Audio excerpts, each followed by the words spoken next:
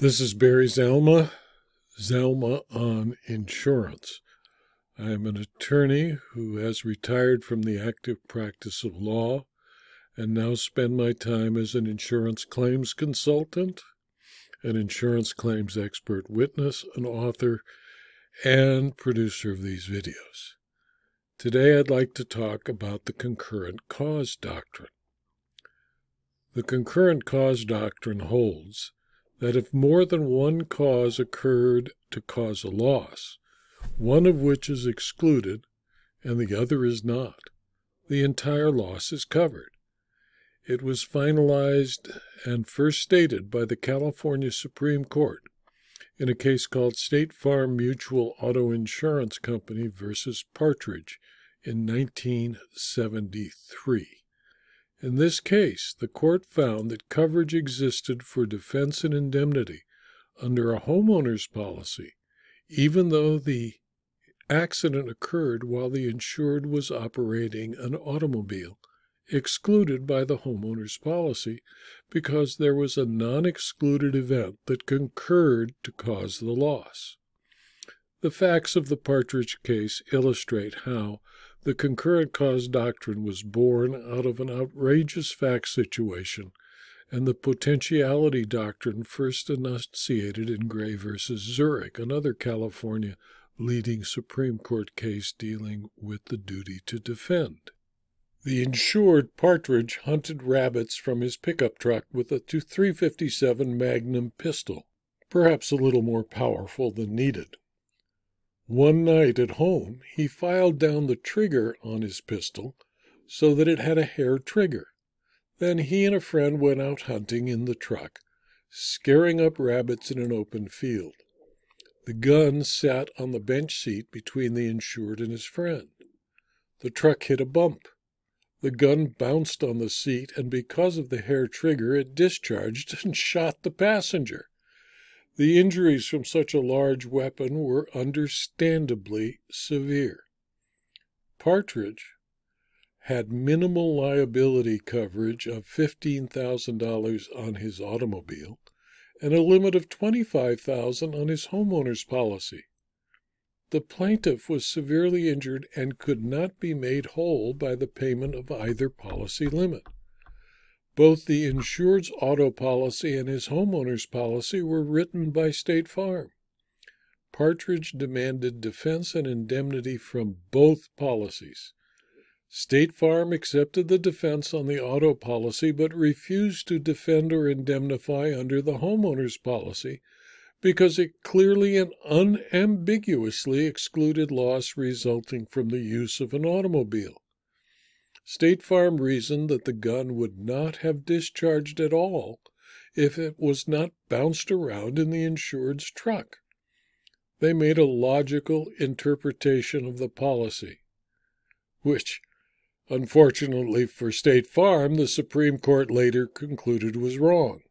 The Supreme Court found that there were two causes for the loss, which had to concur to cause the plaintiff injury. First, filing the hair trigger, and second, driving over an open field with a gun on the seat. Coverage was provided under both policies, since both causes concurred in the loss, and since they could not be separated from each other, the court would not admit it, but the severity of the injury incurred by the plaintiff, coupled with the egregious negligence of the insured, could have weighed heavily in the creation of this concurrent cause doctrine. There would have been no need to create a concurrent cause doctrine if either the automobile or the homeowner's policy had a $1 million limit. The court would have applied its earlier stated rule of efficient proximate cause and found applicable the policy with the $1 million policy limit. This is not meant as a criticism of the court, but it is rather recognition of the humanity of justices of the Supreme Court, who occasionally find themselves reasoning backward to what they perceive is a fair result. Third-party liability policies can apply the concurrent cause doctrine in California, therefore, while first-party policies after many years of litigation after the Partridge case, may not. It appears that the proponents of the concurrent cause doctrine, at least with regard to first-party policies, are losing ground not only in California but in other states, although some still apply it in first-party property cases. For instance, the Supreme Court of Michigan refused to adopt the concurrent cause rationale in Vanguard versus Clark in 1991 decision, yet said in Haley versus Allstate Insurance Company, a 2004 decision, that, quote, Michigan has no precedential authority expressly adopting or denying the theory of dual or concurrent causation, as the Allstate policy expressly provides for governance under this doctrine. It is unnecessary to determine whether Michigan must adopt the doctrine as a matter of policy to dispose of this case. For purposes of interpreting the contract, it is necessary to discuss the doctrine.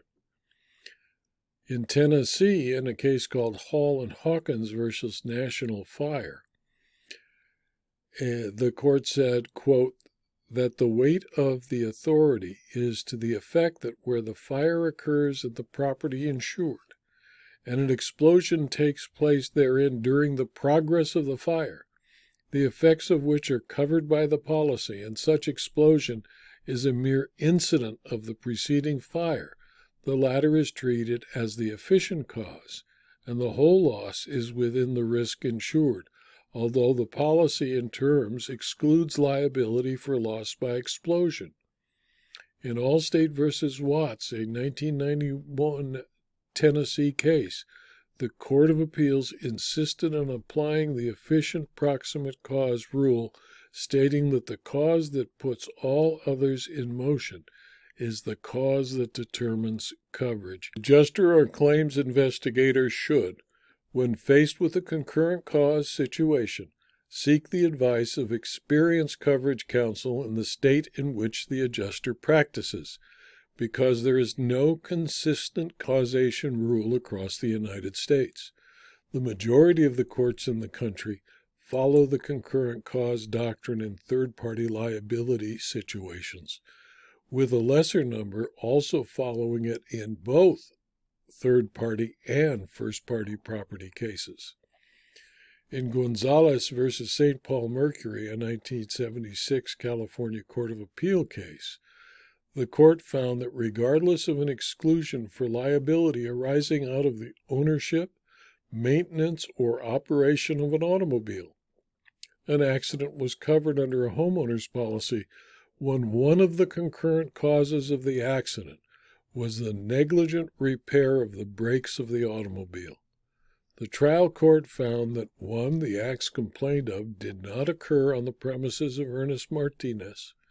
2, the occurrence as defined in the policy of insurance took place when plaintiff's son was struck and not when the repairs to the braking system were made approximately 1 month before.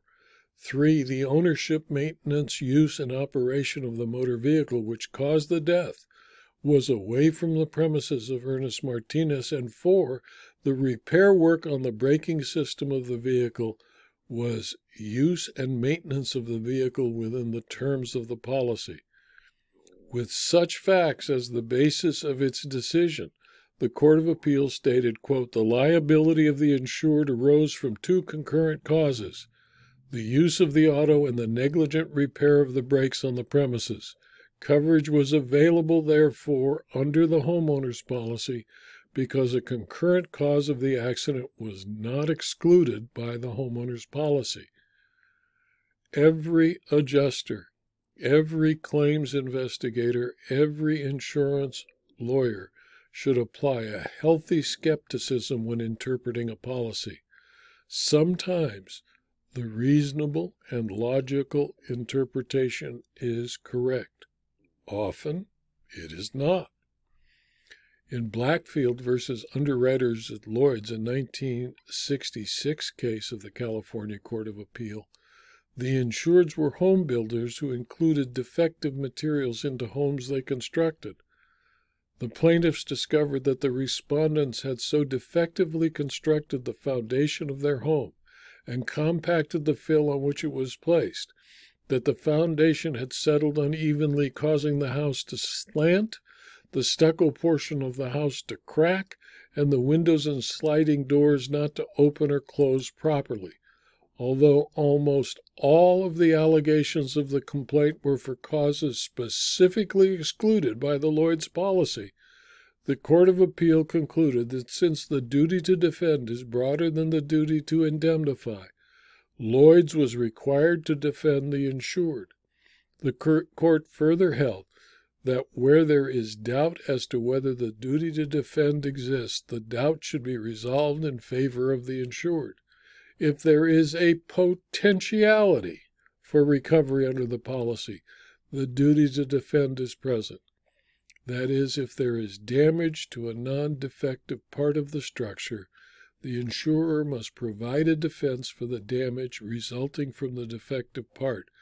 Because of exclusions in most CGL policies, there is no coverage for damage to the defective part, only for the damage to other property caused by the defective part of the structure. The court refused to conclude that the home was, as a unit, defective.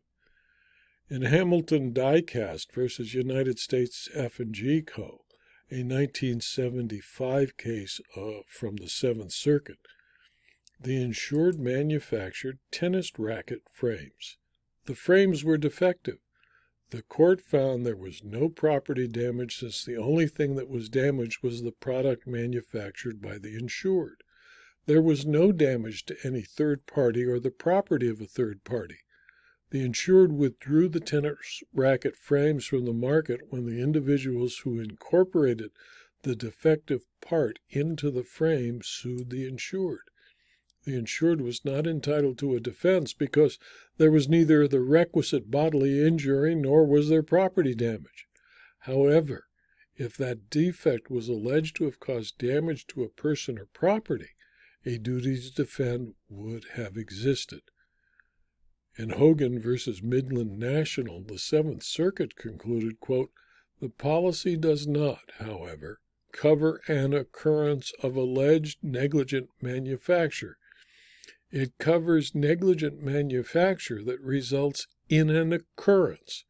Plaintiff's strained interpretations aside, the Midland complaint would not support a reasonable belief that Midland's damages were the result of an occurrence within the definition of the policy."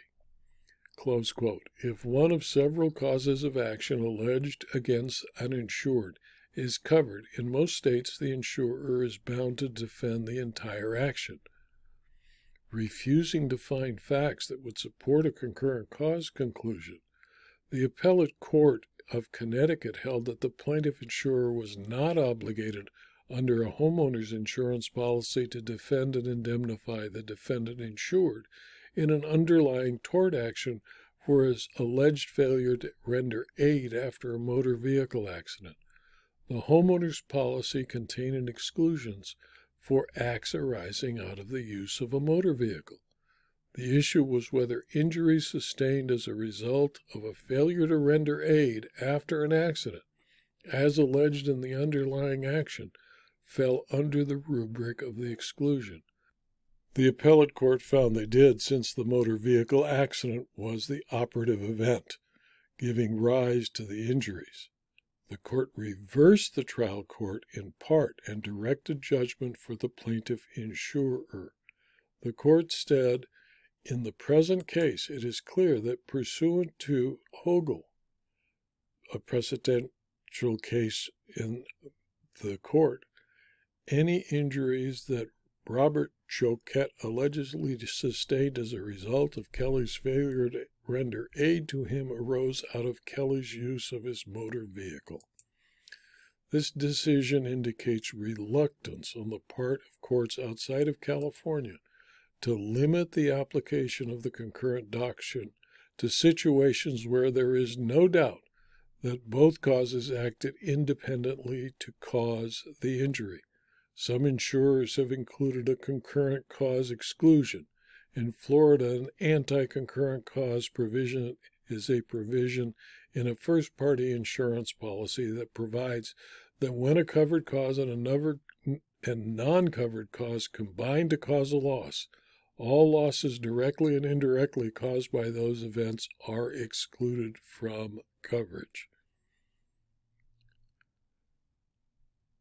This video was adapted from my book, Zelma on Insurance Claims, Part 105, Second Edition, available as both a Kindle book and a paperback from Amazon.com, and by clicking on the Insurance Claims Library at Zelma on Insurance at Zelma.com.